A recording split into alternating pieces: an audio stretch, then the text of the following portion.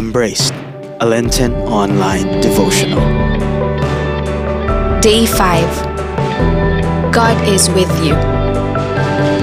Genesis chapter 28 verse 15. Remember, I will be with you and protect you wherever you go, and I will bring you back to this land.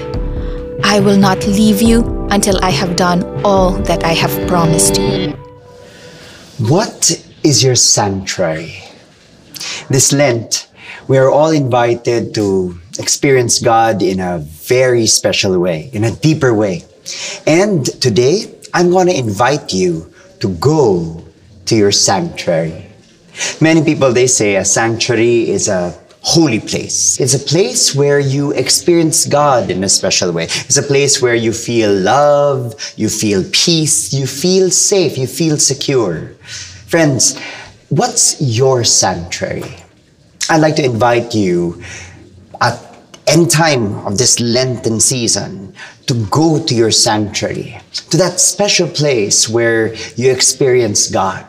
It may be a chapel, it may be the Blessed Sacrament, but it can also be a special place in nature. It could be a place in your office or at home, as long as you feel that security and that presence of God. Friends, do not limit yourself, however, to a physical place, because a sanctuary can also be in our heart. Whenever you feel tired, whenever you feel anxious, whenever you feel alone or sad or even angry, and you need to connect with God, you can always go back into your heart. In fact, we can do that right now. Are you ready? Let's do this. Sit back and just relax on your seat, but not too relaxed. Just make sure that you're comfortable and that you're alert. Take a deep breath now with me. Breathe in and breathe out. Take another deep breath. And as you breathe out, just close your eyes.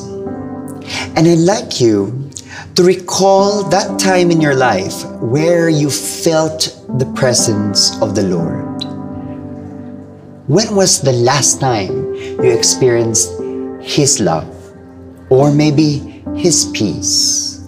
Or even as profound as His embrace? Whatever it is, either it was just recent or long before, recall it right now. Are you there? I'd like you to be there once again. What happened? What do you see? What do you feel?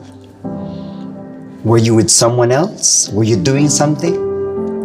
What did God let you experience?